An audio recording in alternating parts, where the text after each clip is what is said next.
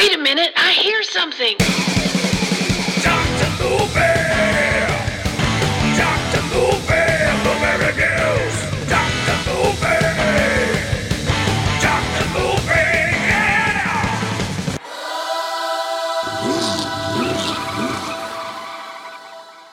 Oh, what's happening, everybody? Welcome back to another episode of Dr. Movie, your favorite podcast that's done in the front seat of a car while he's driving.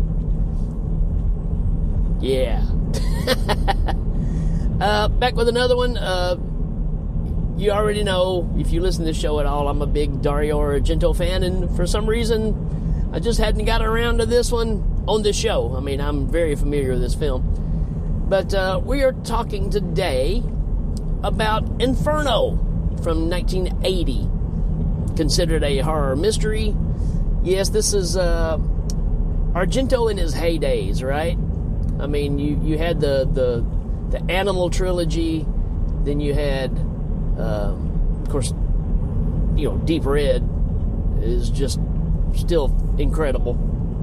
Then you jump into the fever dream that is Suspiria, which this is the sequel to Suspiria, and even though it's 3 years later, it seems like a lot of technology had changed as far as movie making, or there's just some things that Argento either just bypassed or did a different way, which that's what he was known for at the time. I mean, very, very creative with his camera abilities.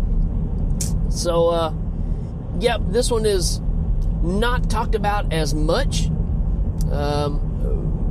But there's things in this one that, I don't know, I think are done better. Now, don't start getting mad at me just yet. But all over as far as the technique and the filmmaking. You gotta remember when he made Suspiria, it was all new, brand new ideas. And if anything, Argento's, guilty of trying to recapture lightning in a bottle. And maybe trying to make a trilogy out of something that maybe didn't need it, especially when you look at the last of the three. It's like, okay, did we really need that? So, even though everybody was really hyped up about it, but anyways, that's for another story and another day. Let's talk a little bit about Inferno. It says Rose Elliott, a young poet in Rome, murdered after she reads a Latin book that tells her the supernatural story of the three mothers. Her brother Mark investigates the murder. After his friend Sarah is killed, he heads for New York. Yeah, so it's a road movie. No, it's not a road movie. Obviously, Dario Argento. I mean, again, there was nobody on top of the game. You had Argento and maybe Carpenter at this point that were just hitting home runs, right? So, a little bit about wait a minute, let's go back. Let's talk about our reasons to watch. Why to watch, it says. Strange, mysterious, and horrific. Seems like it says that on every movie I cover on here. That's the first thing it says. Let's see, beautifully filmed with plenty of gore, stylish camera work, lighting, and elaborate set pieces. That's Argento. I mean, you just gave a encyclopedia definition of Dario Argento. It says Inferno is a worthy follow-up to Suspiria, even though it is even more reliant on atmospheric imagery than its predecessor. That's pretty true, which may be a problem. So, and we'll talk about that. It's a striking piece of cinema, if not quite as dizzyingly memorable as the director's earlier masterpiece. Yeah, I can, it's been a while since I've visited this one. And I tell you, not seeing it after a while with fresh eyes, it really makes you go, wow. I mean, there's some very striking imagery here that's really, really well done. So, anywho, we'll talk about that in a little bit. As far as our cast, we got, guess who? Daria Nicolodi in this, right? Who plays Elise. Apparently some rich lady that is living in this building. which this building is what the whole story is based on. We've got Eleonora Georgi, who was in, let's see here, The Sex Machine. All right, a bunch of Italian films. I thought she was in something I knew, but I guess not. Let's see. Irene Miracle is in this. She was in Midnight Express from 1978. She was in Night Train Murders, which is another film that I need to cover on here. The Puppet Master, Walking Thunder. I mean, you got some high caliber movies here. Oh. And our lead in this movie is Lee McCloskey. Lee McCloskey plays Mark. He's the guy we take the journey with. He's in a bunch of movies I love. Fraternity Vacation. I love Fraternity Vacation, which I've covered in the predecessor. What was it? Rad Movie Rama. Yeah, that's the show that I did where I covered Fraternity Vacation. Great 80s flick. If you didn't check that episode out, you should. He was in Hamburger the Movie, yo. Hamburger the Motion Picture, sorry. Just one of the guys. I mean, come on. This just 80s gold here. We can't go on without talking about Ania Pironi in this, who is in several Argento flicks. Strikingly beautiful lady, right? I mean, and her role is always something where she really just stands out. We got Gabrielle Lavia in this, another Argento favorite from a ton of stuff, mainly for me, Deep Red, who ironically his name is Carlo in this movie too. So also there's another person, Veronica Lazara.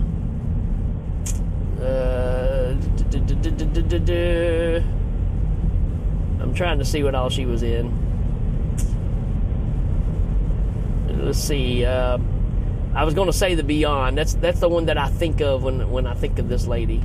Stendhal Syndrome. So again, more Italian horror gold, right? So, anyways, let's get on to this.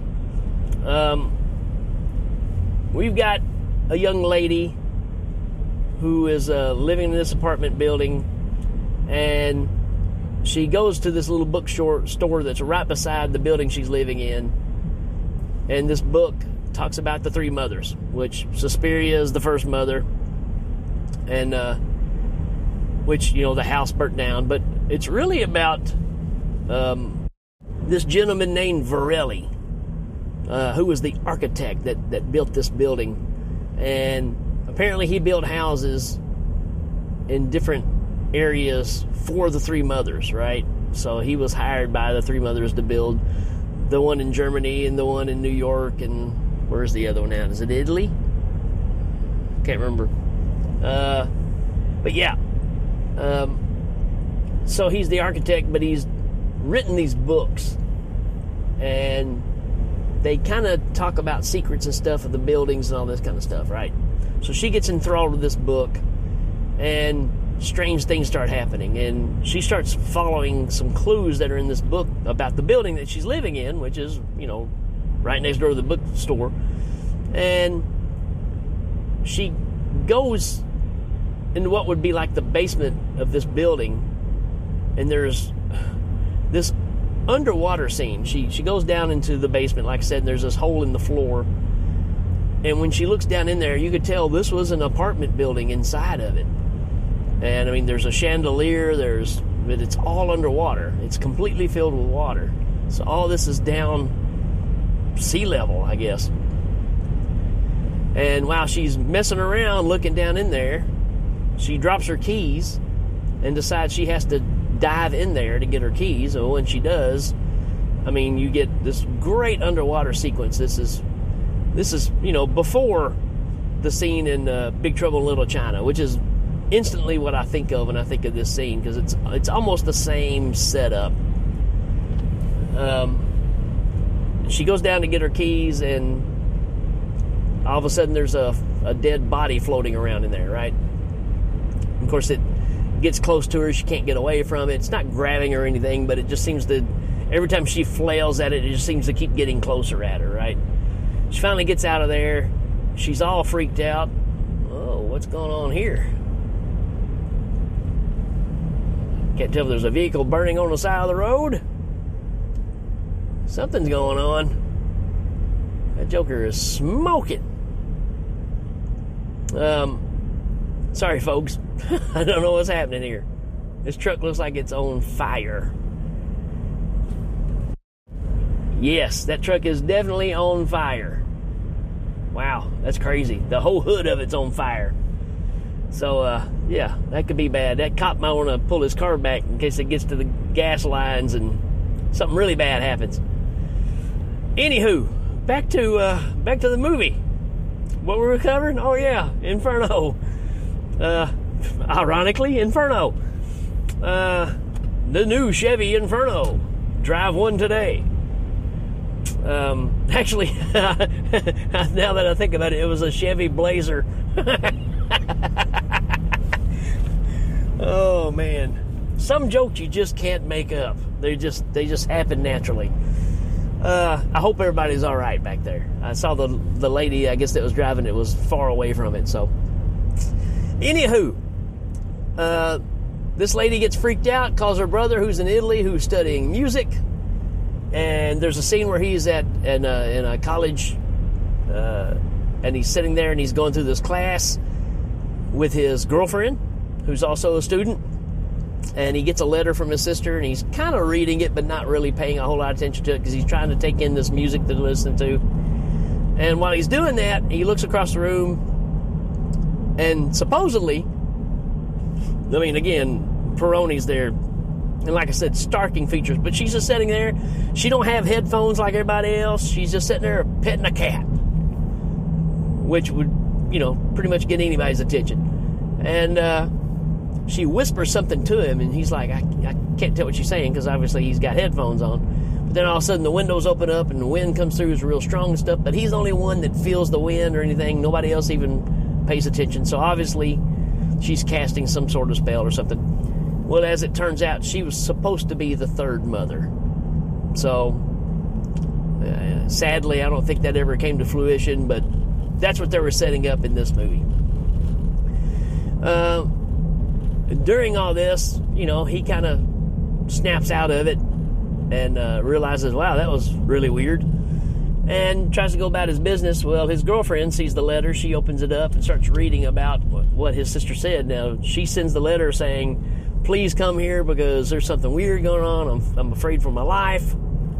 So he's planning on going there. Well, she reads the stuff, and she goes to the local library, finds the same book, and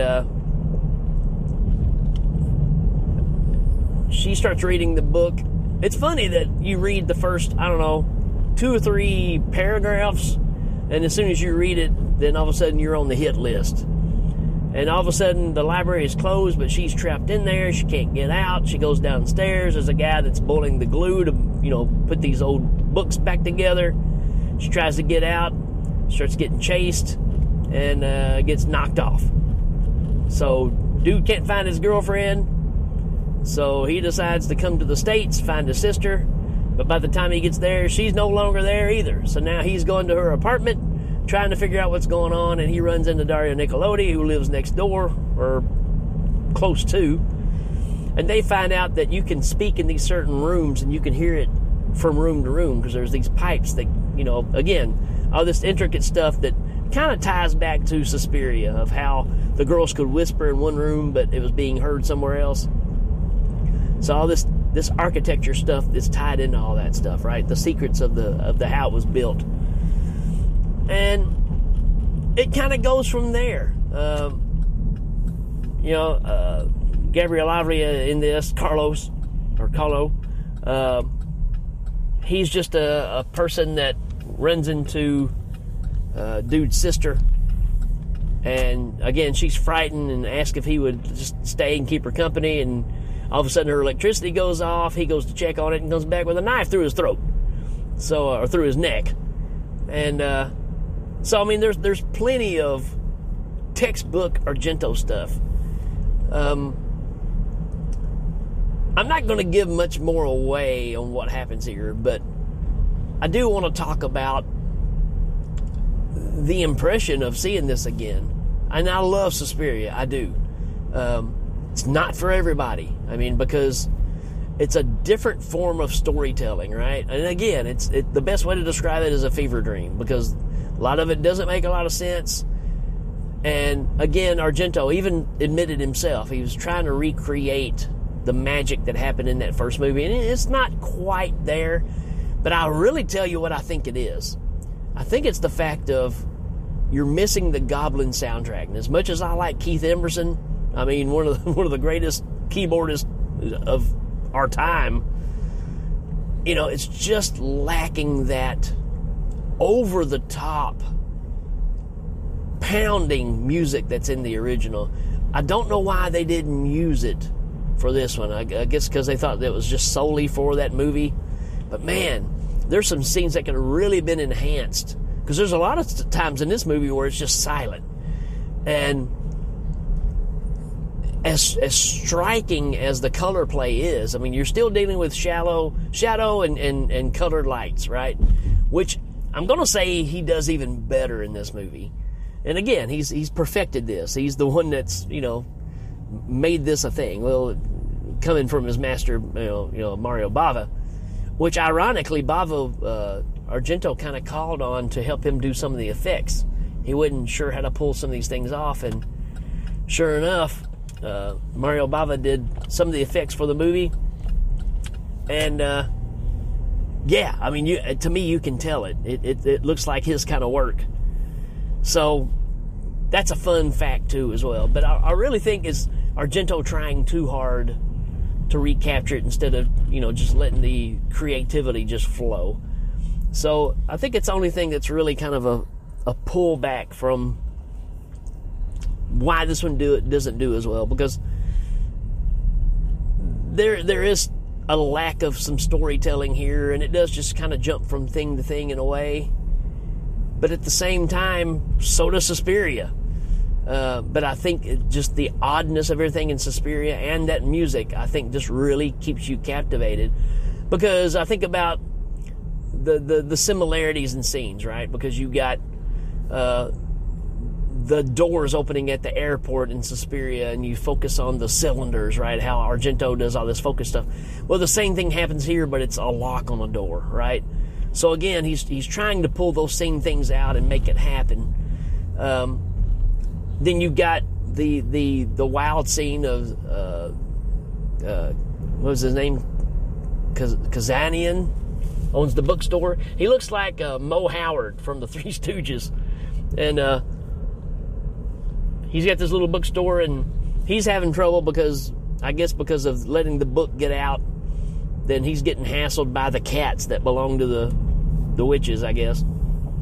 And they start coming in, and he warns one of the ladies there, hey, these cats come again, I'm going to call the police, whatever. Well, he ends up catching a bunch of them, puts them in the bag, takes them out to the lake, and pursues to just drown all the cats in a bag, and he accidentally falls in the water, and he's on crutches, so he's got obviously something wrong with him. And he lands in the water, which is not very deep where he's at, ironically, being that he just shoved a bunch of cats in there and they all drowned. He's laying there, and the rats come out everywhere, and rats come and kill him. And then he's yelling for help, and this guy runs out like he's going to help him, but he brings a knife instead and pretty much chops dude's head off. So, I mean, there's all these, just like Suspiria, right? Because when I think about that, I think about the guy out in the park with the dog, right? The blind guy, and the dog jumps up and attacks him. So it's almost that same thing of, you know, the supernatural being able to control the animals and make them attack or whatever. You get that aspect as well. I think there's some camera work in this that is superior to Suspiria. and again, it may be a technology thing or just some new crafts that he come up with as he's been developing as he goes along with his abilities with a camera. And but yeah, there's some fantastic shots in this, and the movie looks great. And the ending to me is just fantastic. And of course, as you can imagine, you know, it kind of ends up with the same kind of scenario at the end of this one as in Suspiria, where you kind of figure out one of the secrets, but in Argento fashion, you find out, and then 2 seconds later, the building's burning down and the credits roll. So you kind of get that aspect of it too, of textbook Argento. So I don't know. I think this movie has a lot going for it. Stylistically, it is fantastic. This is a great looking film. I think it's just lacking that unnerving that you get from the original soundtrack. It's not as gory as the original, so maybe that kind of throws it off too. It's, you know, you think about that first death in Suspiria, and there's nothing that even comes close to that in this movie. But there is some good stuff, right? So, like I said, it's kind of a trade-off. Do I think this is better than Suspiria? No. But I think there are things in this that are far superior to filmmaking in this movie than that's in Suspiria. With that being said, it's still a great Argento flick. So if you're lacking this movie in your collection, or if you haven't seen it and you are familiar with Suspiria or Argento in general, you have to see this one. You just have to. You've pretty much got, you know, Italian horror movie royalty in this whole movie. So, you know, give it a shot. Check it out. I'm going to give this I'll give it a 4 out of 5. Even though I haven't revisited it in a while, it kind of makes me want to revisit it again because I'm seeing it with some different eyes now. And I think I appreciate it a lot more. I always did like it, but I think I like it even more now. So that says something. All right, folks, that's it for this one. Let me know what you think about this movie. And if you got any suggestions for something else you want me to cover or something that I missed I didn't talk about on this, just let me know.